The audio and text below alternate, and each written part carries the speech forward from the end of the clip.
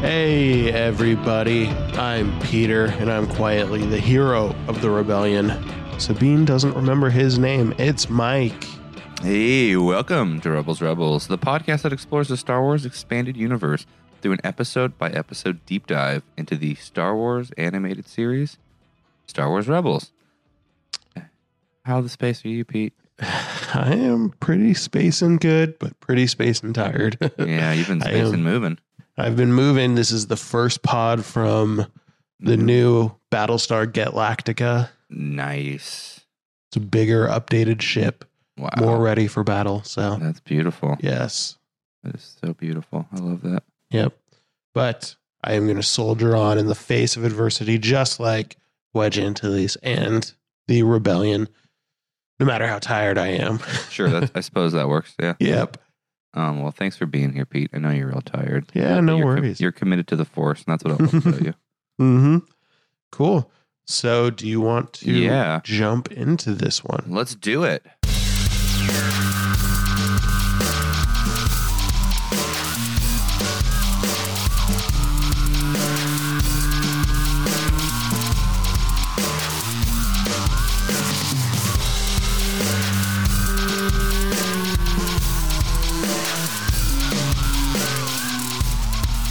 How about I mix up a quick space refresher and recap what happened in episode 3 of season 3, The Antilles Extraction.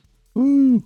As the rebels begin to suffer heavy casualties and loss, they receive a tip from a new source of information under the ubiquitous codename Fulcrum. Not the Fulcrum we know, though. That several Imperial cadets at Sky Strike Academy are looking to defect. Sabine is selected to infiltrate the academy to the frustration of Ezra. She quickly befriends a fellow cadet named Wedge Antilles. Meanwhile, Governor Price and Agent Kallus arrive at the academy to root out the defectors. Sabine then figures out pretty quickly that Wedge is one of them and assures him that she will get him and his two friends Hobby and Rake to the rebellion. Sabine and Wedge enter into a dogfight training exercise where they plan to defect once the rebel transport with Ezra and Kanan inside arrive, only to find that their fighters have been sabotaged by Price. Sabine, Wedge, and Hobby are captured and Rake is killed in the sprung trap. And during the chaos, Ezra and Kanan are forced to retreat. Price attempts then to interrogate Sabine, but Sabine manages to knock her out and escape and free Wedge and Hobby. But then, in a moment that seems like the three escapees are trapped, Kallus comes to the rescue, claiming that it's repayment for his debt to Garazeb Aurelia. So that's what happens on this episode. But why don't we jump into the theme of the episode, Peter? Are you okay with that? Hell yeah. No cussing, please. Kids show. Space, yeah. There it is. Theme for this episode is don't judge a book by its cover. Several characters in this episode act in ways that are unexpected or employ tactics that seem questionable given their creeds, loyalties, and hierarchical standings. So let's explore that a little bit, shall we? When Scarus and his wingmen trounce the A-Wing escorts, which I love A-Wings, the crippled transport begs for their life by saying that they are unarmed and that the Empire has no right to fire on them, but the TIE interceptors refuse to spare their lives and display the ruthlessness of war, or at least one take on how one must act in a time of war. But since the transport was already willingly escorted by declared enemies of the Empire in open war, I think it made it a pretty valid military move, just like when merchant ships in convoys from all sides were routinely sunk by their opponents in World War II, with no prior warnings or demands for surrender. So when you first look at this act, it seems pretty brutal, but when you contextualize it in war, in the time they're in, this Star War, it seems pretty reasonable. Of course, it's harsh. Any death is.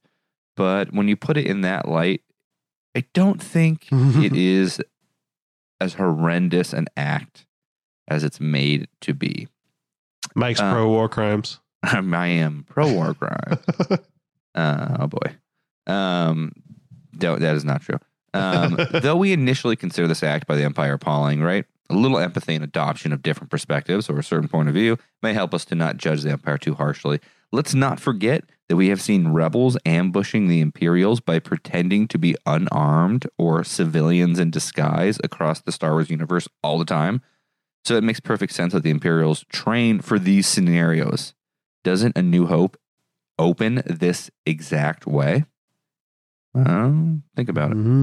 I feel like I'm taking the Empire side here, but I'm just trying to display. Wouldn't be the first time. Yeah, it wouldn't be the first time. And honestly, I'm not opposed to the Empire. Of course, some of their larger actions, sure. But, so let's not judge a book by its cover and call the Empire evil for actions that the rebels take just as lightly or seemingly lightly. Who else should we not judge by their appearance? Well, Kallus, Wedge, Hobby, the other pilot, Rake. Other guy. Yeah, that guy. Dead guy. These all seem to be Empire men through and through based on exterior appearances, right? And actions. But they aren't, are they? So don't judge too quickly, for the truth is complicated and often lies deep beneath the surface. So that's this week's theme. Don't judge a book, Pete. But what if I want to know things about the book without reading it? Yeah, good point. Then get the audiobook. Okay, perfect. Thanks. Yeah, no, I like that. And I'm needling you a little bit, but I get your point. And I think we'll see a lot of that tension flare up between Saw's faction of the rebels specifically and the Mon Mothma faction of the rebels later on in the series, where they're trying to ask those questions about, how far is too far and what lengths do we go through in war, which I think we need to keep asking. I don't know if the Empire is still asking that question, which is where I would kind of draw the line. No, and I think it's a good point. Yeah. And we'll see people start to defect who aren't willing to do certain things. But other members of the Empire who maybe aren't involved in the decision-making process or low-level pilots or soldier, foot troops who don't see the overhead view of what they're doing. Yeah, absolutely. And I think we've brought this up, but that's one of the reasons why we both love Lost Stars is, you get to talk to the foot soldiers and the people who are just maintenance people on the Death Star, or they were in a Star Destroyer and they watched the Death Star blow up and all their friends got killed by this pilot, Luke Skywalker. There's even, I forgot the name of the character, but there's a character from Alderaan who's still loyal to the Empire. Because, it's a lot more complicated for people who don't have kind of the big take over the universe aspirations, and all they're doing is trying to live and do what's best for them and their family. The Empire kind of makes a lot of sense for some people. So I think that's an interesting flavor to add in there. What I want to talk about, though, my favorite thing about the episode is this is the debut canonically of TIE Interceptors, which are my favorite TIE fighter. Nice. They are cool. They're a sleek looking ship. I'm trying to decide if it's maybe even my favorite ship in Star Wars. I wouldn't be offended by that. Because I like X-Wings, but I don't know. It's a tie between those two. But I really like them. I think it's just a very cool design. These TIE fighters we see have a red marking on them, which denote that it's flown by an elite pilot. So this would be like the boss character in Battlefront. This was a nod to Legends. So they used to do this in the comics and books and things like that. And so this is the first time that they've brought it into the new canon. Cool. Yeah, a little history about the TIE Interceptors. They were created by the Sinar Fleet Systems, which is the company that makes all of the TIE fighters. And upon the realization that the TIE Advanced X-1, which is the ship we talked about last couple seasons, would be too costly to mass produce. So that's like the ship that Vader was flying for a while, and then the Inquisitors were flying them for a little bit, and they were badass and had warheads and stuff on them, but they would be a little too costly. So they had to cut a little bit of corners, and that is how they introduced the TIE Interceptor. I liked this little note that said it's their fastest starship. It has a new type of engine, but it is not as fast as the RZ-1 A-Wing, being 50 kilometers per hour slower. Wow. And I'm American, so Yeah. I don't know what that means, but sounds slower. 50 kilometers. I mean, yeah. Yeah, I get it. Yeah, so I mentioned that it's flown by an elite pilot, and you don't really. This is a really cool shot. I love when they do the cockpit shots, and especially with the bad guys, because you see those black helmets in the cockpit. It's very old school Star Wars. So you don't see who it is flying it until later. That's 31 miles slower. Just did the math. Sorry. Oh, thanks. That is in fact slower than the A-Wing. Thank you for confirming. Sorry. But the pilot is named Volt Scaris, who we see is the guy with the mustache later, who's like kind of cranky. Yeah. I want to talk about him when you're ready. Yeah. Yeah. The only interesting thing that I found was that horned symbol on his helmet. Yeah. It originally appeared on models of the Scout Walkers in Empire Strikes Back, and then they put them on the Kenner toys. But then it was removed for the Walkers in Return of the Jedi. Interesting. Yep. So a little Easter egg there. But yeah, you had Volt Scaris thoughts. Yeah, I just wanted to kind of chat about it. I was conflicted about him at first because I didn't know that we needed another like a salient evil male white male Empire guy. And I feel like he's not that different than Captain Mustache. Yeah. Like, in my head, I'm picturing the same guy. Just one of them flies TIE fighters. I'm sure he looks different, but yeah. But the more I thought about it, it doesn't bug me because he does just kind of blend into the background. Even if he didn't, even if he was a different species or I don't know, someone else, I don't think it would bug me. But I guess it was just another villain to remember who maybe is unconsequential. Yeah. But I guess I like it because it feels nuanced enough, and adding these character complexities and kind of levels of characters is what makes this more than a kid show sometimes. And it is a kid show, but totally, I'm on board with it. Yeah, the thing that I like is they did a good job of establishing him as a badass in the beginning of the episode, in this part where they're taking down the A-Wings and stuff. So when he shows up at the academy later on, it kind of ups the level of tension. Because, if it was just regular, Sabine and Hobby and Wedge were, flying off and trying to escape, and just some like no name TIE fighter pilot was chasing him, I'd be like, oh, Sabine's got this. I don't care. But he had a little bit extra threat, which I appreciated. Yeah, I like that. You mentioned the new Fulcrum. I don't remember watching it. I feel like I was actually surprised that the new Fulcrum was Kallus. Spoiler alert. Yeah, I mean, it's obvious looking back at it, but I feel pretty surprised by that when it came on air. I don't remember if you remember your feelings about it. I don't remember. But in doing this rewatch, it seems so clear that it's him. Yeah. Because there's so much build up to it, which I think they did a really nice job with, because I don't think I was 100% in the know when it happened. But also I was like, oh, that makes sense. So they did a nice job getting you there without giving it away. Mm-hmm.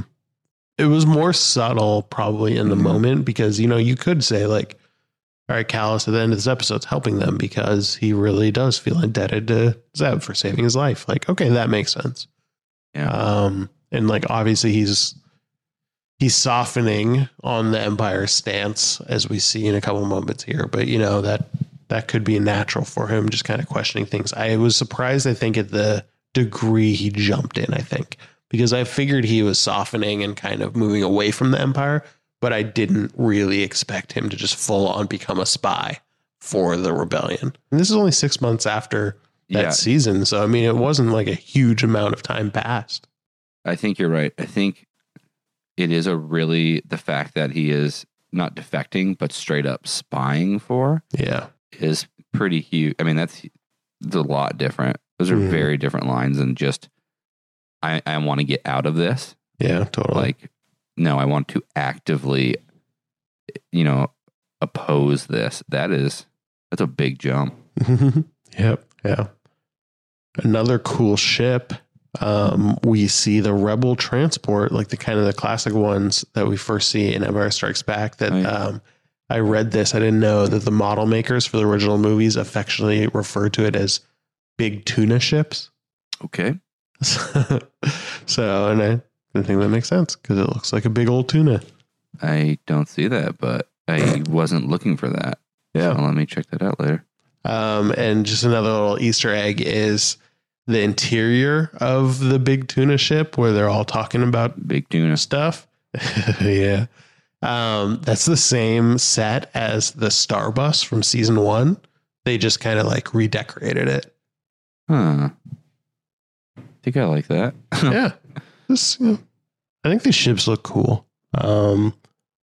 In a very silly way, though. I don't know if that makes sense. I feel like none of the Rebellion's transports are like actually cool. Yeah. Like a Star Destroyer looks so much cooler than any of the ships that the Rebellion has that aren't the little fighters.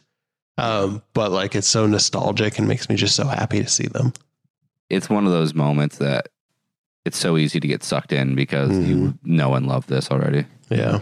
And before we get into the meat of kind of this Sabine Wedge stuff, one last thing to kind of set this up is that I thought it was pretty interesting, this note where Ezra was disappointed to not be selected for the mission. This is enough to act on.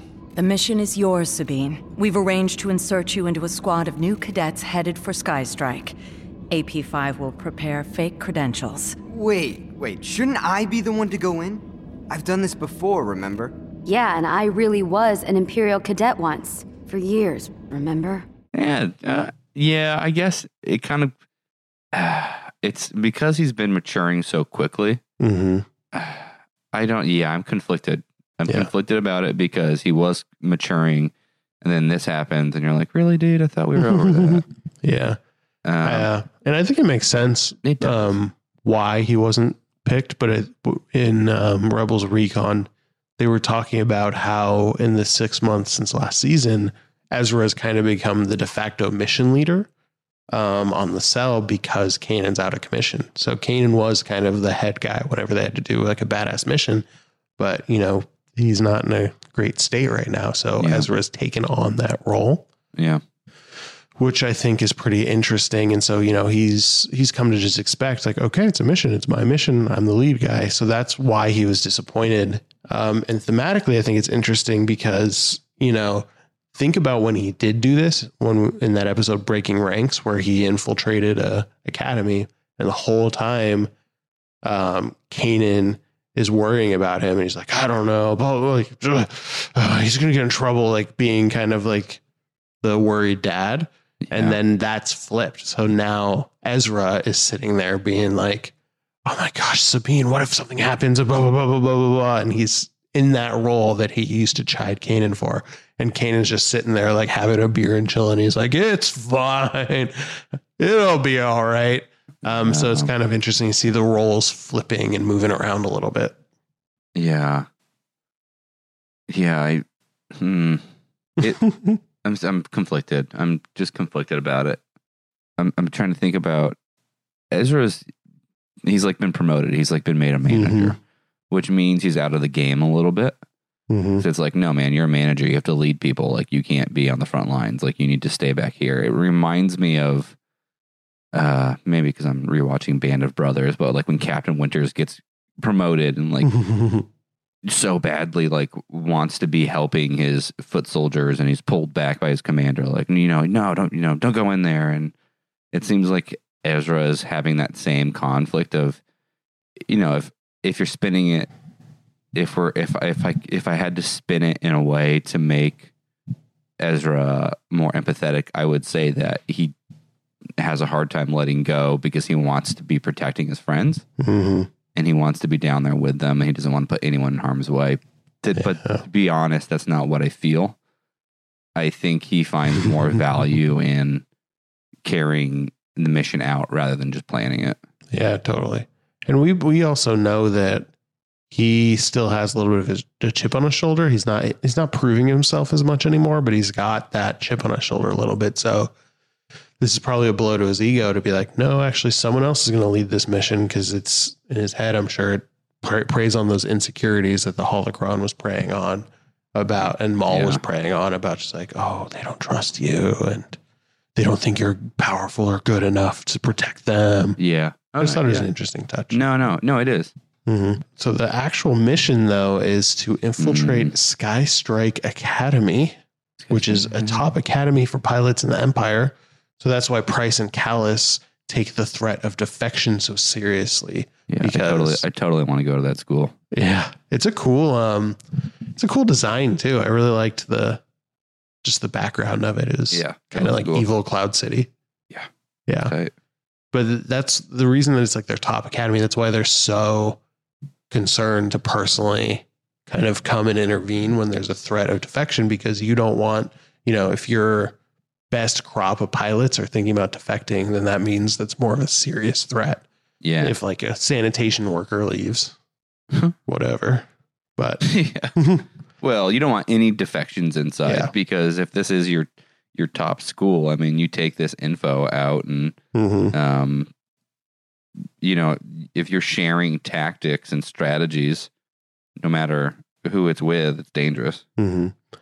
Yeah. I wonder how they know there's going to be a defection, but they don't know who. Who's the person who's giving them the information that's like, yeah. And part of me is feeling like it's Rake, because he questions them right away. Yeah, that's like, how do we know these rebels are cool? Like, I never believed his motivation based on what he said, because what he said when they were like, "We're going to defect. This is the rebels here."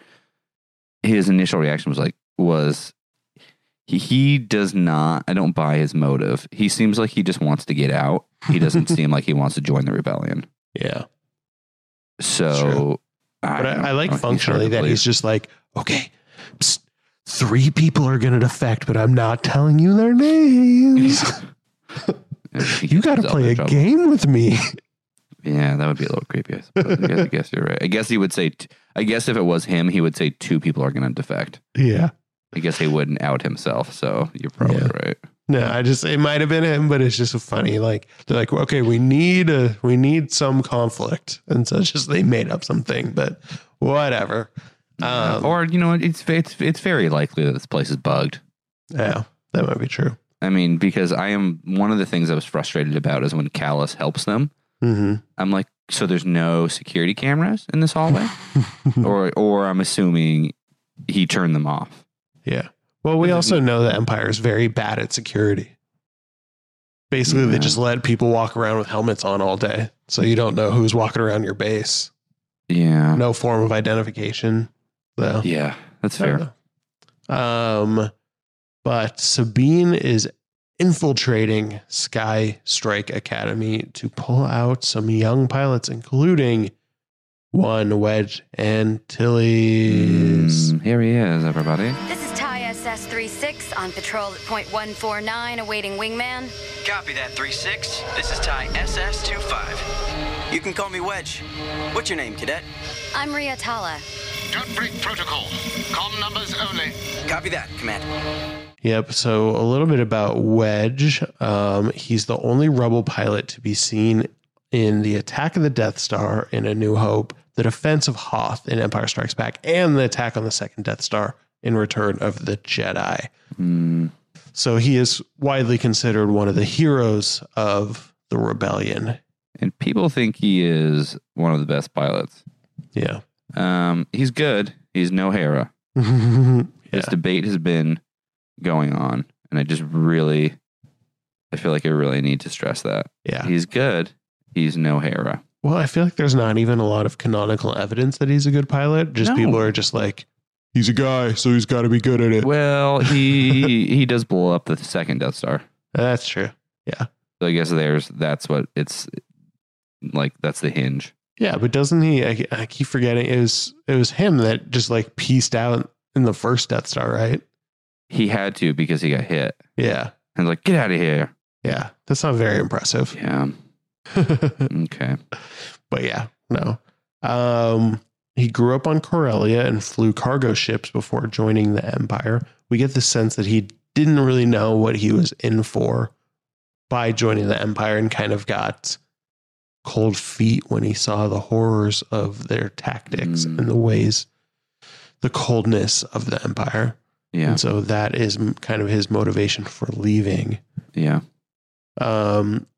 There's some pretty interesting Wedge stuff in Aftermath. It was released a year before this episode was aired, and it alluded to Wedge having a relationship with Fulcrum.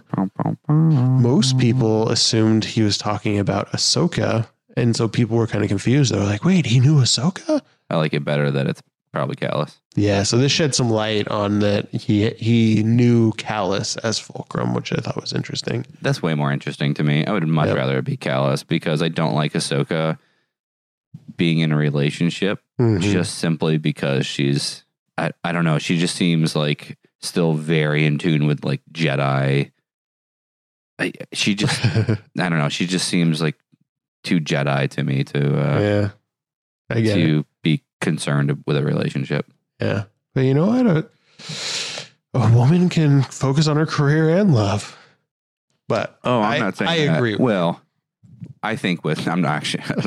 I know. It sounded like I was about to argue that point. I'm just giving you crap. I'm trying to make you sound like an imperial sympathist woman hater. I think she could play the field, but I don't think she's going to commit to a team. That's where I'm trying to go. Yeah, she's like Arya Stark, totally cool with what happened in the end, and I love that she was like, "Hey, I'm not looking for a relationship." That was just fun. I was like, I love that. Another interesting thing, speaking of romantic speculation, I will say, in Aftermath, Wedge tells Ray Sloan, who's kind of the big bad of that book, because Wedge gets captured. And they're talking about it, and he's kind of giving his life story. And he says, he once served on a freighter, and the Empire hurt people close to me. Family, friends, a girl I loved once. So at this point in the episode of Rebels, Wedge doesn't seem to have that much animosity toward the Empire. He just seems to think he's in over his head and want to get out. So people are speculating that the loss that he's talking about, the girl he loved once and the people close to him that the Empire hurt, happened sometime after this episode. And the freighter he served on was the Ghost. So people are speculating that the girl he loved once was Sabine. I mean, sure. I've never thought of it, but sure. Yep. Also, speaking of romantic entanglements, in Aftermath, Wedge totally boned Snap Wexley's mom. All right. There it is. Yep. So Snap Wexley, the pilot from Force Awakens, who is played by Greg Gumberg. I did not know this. Yep. Wedge Antilles is his new daddy. I never read, I read Aftermath, but I read it so quickly that I don't remember anything. Yep. And so some of the things that he has influenced in the EU, though, these were kind of some cool Easter eggs. So in the comics, he was part of the mission to establish Crate as a base of operations for the rebellion. Yeah, that was a great series that just wrapped. Yep. So that was cool. He's also responsible for bringing Thane Kyrell, who was one of the titular characters of Lost Stars, into the rebellion. And then they named a maneuver in the new Republic flight school the Antilles Intercept. It was a flight maneuver taught as a basic training tactic to pilots of the Resistance around 30 years after the Battle of Endor. Okay. Sure. Yep. Why not? And his last name is never mentioned in any of the films, but appears in the script for A New Hope. Wow. So the character's origins can be traced to early drafts of Star Wars, which depicted a young pilot named Chewie. Originally, Wedge was going to be named Chewie, and that character evolved, and we used the name for our lovable walking R2-D2. Yep. You probably know this too. This is kind of notorious Star Wars lore, but Wedge is played by 2 actors in A New Hope. Love it. Yeah. It's so weird. I know. He's like, George Lucas was like, yeah, it's fine. No one will notice. And now we're doing podcasts about it until I was older. I mean, it was not a thing until I became like got deeper into Star Wars. Yeah.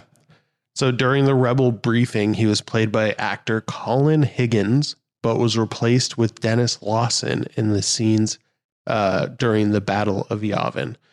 Both actors, though, were overdubbed by David Ankrum for the film. So it's not his real voice. I guess Higgins didn't rehearse any of his lines and was getting nervous and stressed out. Higgins. And so they just fired him. I feel like his last name is perfect for disappointment. Higgins. What the freaking Higgins? Yeah, and it's like, how many lines did Wedge have that you needed to remember? Nah, I could memorize them right now. Like, yeah, totally. Come on, buddy. Yep. Fucking Higgins. Yeah. And so characters have started to dub Higgins as fake Wedge, which I think is funny. But in certain point of view, they try to retcon fake Wedge by naming him a different character named Cole Tackbright. I know. I refuse that piece of canon. That fake Wedge for life. Well, it's a certain point of view. Yeah. Yep. And then there was a Rogue One Easter egg I didn't know about, but David Ankrum, the guy who did the voice of Wedge, he's the guy who announces on the loudspeaker for all the flight personnel to go to Scarif. All flight personnel, please report to your commanders immediately. We have been redirected to Scarif to be briefed by your squadron leaders en route. May the Force be with you. So they got him back for that movie. So we actually hear Wedge on the overcom in Rogue One. Oh, wow. Yep. I did not know that. Yeah. And this episode, speaking of Rogue One too, this episode was written by Gary Whitta, who wrote Rogue One. Oh, wow. Yeah. That's why Sabine gives the cover name Rhea Talia when she's infiltrating the base. That was a name left over from the original script of Rogue One that he always liked. So he's like, yeah, let's just use it for this. Huh. So yeah, I thought that was kind of cool. I like that. Yep. And then the last Dennis Lawson fact is he's Ewan McGregor's uncle. That's crazy. Okay, that's crazy. You didn't know that? No. Yeah, isn't that funny? Like, that's crazy. How sick would it be to be at like Easter dinner and it's like Ewan McGregor and Dennis Lawson are just at the table and you're just like, so Star Wars. That's amazing. Did you know, I had some facts, Pete. Yeah. That had the writers been able to go through the original idea for this story, that the defecting pilot would have been Biggs Darklighter. And the episode would have established that Sabine painted whatever that pattern is on his helmet. That would have been what she had painted on his helmet for A New Hope. Yeah. I love that. Biggs, when you look at A New Hope, he has like a checkerboard pattern on his helmet. And Super it Sabine. looks like the Sabine has the same pattern on her pauldron in season 1. So that's kind of the theory, which I thought was really cool. Yeah. Yeah. That episode was originally called Darklighter. But I think there were complications when they went back and looked at A New Hope and they were like, oh, we kind of actually established a backstory of him going and kind of how he gets out and things like that. So they were like, okay, fine. We can't do it. Yeah. And so they went with Wedge, but again, that was another speculation thing is that checkerboard pattern is causing people to think that Sabine and Biggs had a relationship too. Shut up. I love how like the internet's just like she's the only person who can be into ska. Come on. Yeah, totally. Or like, so she painted a helmet. They must have done it. Yeah, I know. It's like it's so every silly. time she paints something, she has to have a relationship with it. Yeah, I paint things for coworkers all the time. Yeah, and they don't. Yeah. So in the training simulation, this was a cool touch. We talked about the ghost a little bit. We can dive back into that.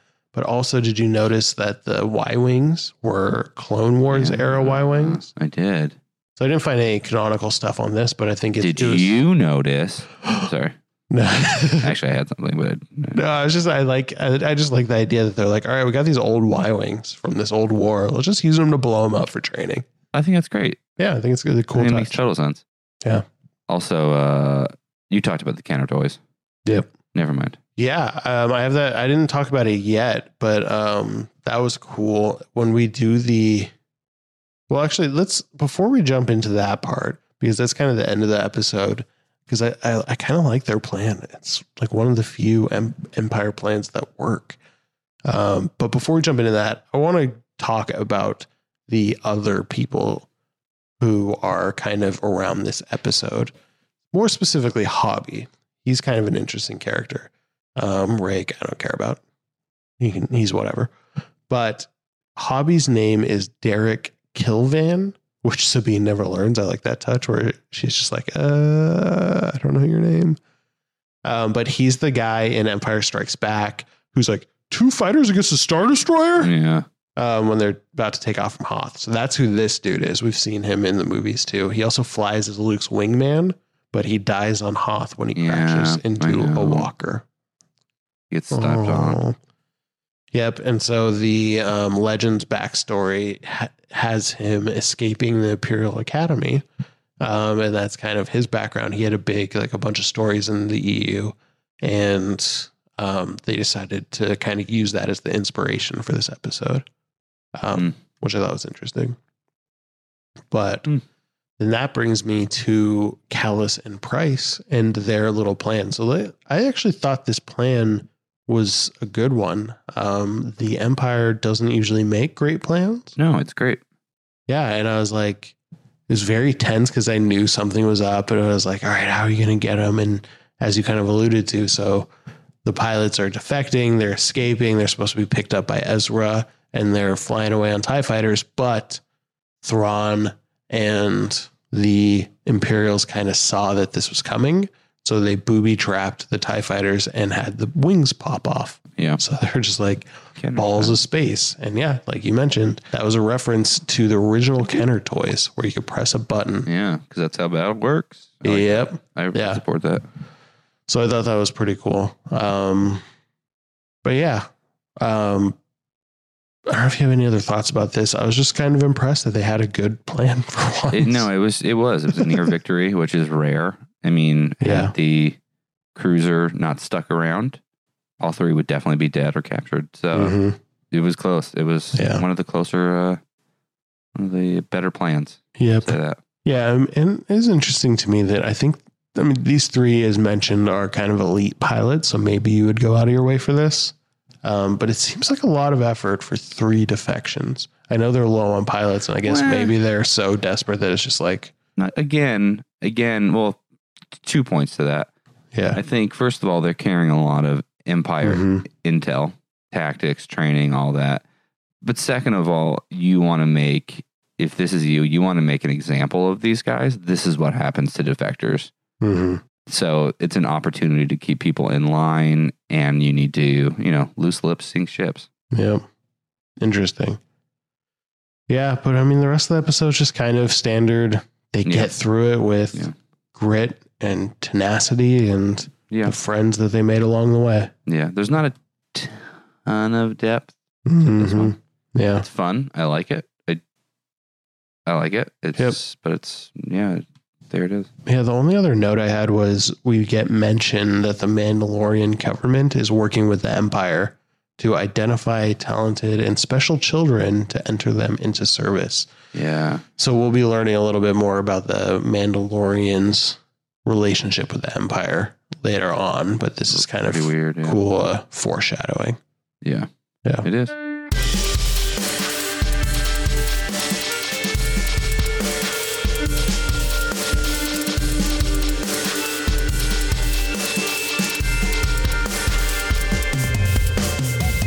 So how we end every episode is by rating it on a scale of our current least favorite thing to our current most favorite thing in Star Wars. So Peter, do you want to give us an example of that scale and where you'd put this?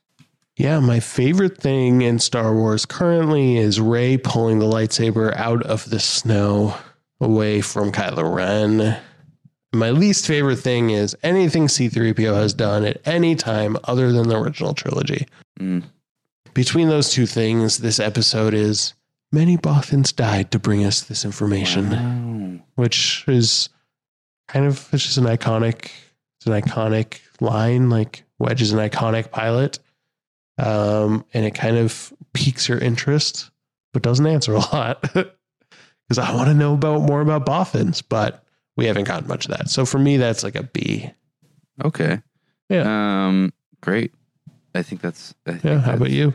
Pretty much how I'm feeling. So on a scale of the final battle between Maul and Obi-Wan, Twin Sons, season 3 of Star Wars Rebels, my all-time favorite Star Wars moment, and the entirety of the 1997 re-releases, just in general, everything about them, I will give this episode a Han Solo steps into the Millennium Falcon and says we're home in Force Awakens, which to me is a B. It's, wow. I know some people love that. Yeah, I love that. I feel fine about it. I don't not like it. I'm giving it a B, which means so don't at me. But it's just like, oh, I know that character. Yeah, it was like just one of those moments. Hey, I remember that character. He's back. Cool. And that's what it was for me. That's what it was seeing Wedge. Hey, I know that character. He's back. Cool. All right. Fair enough. Yeah.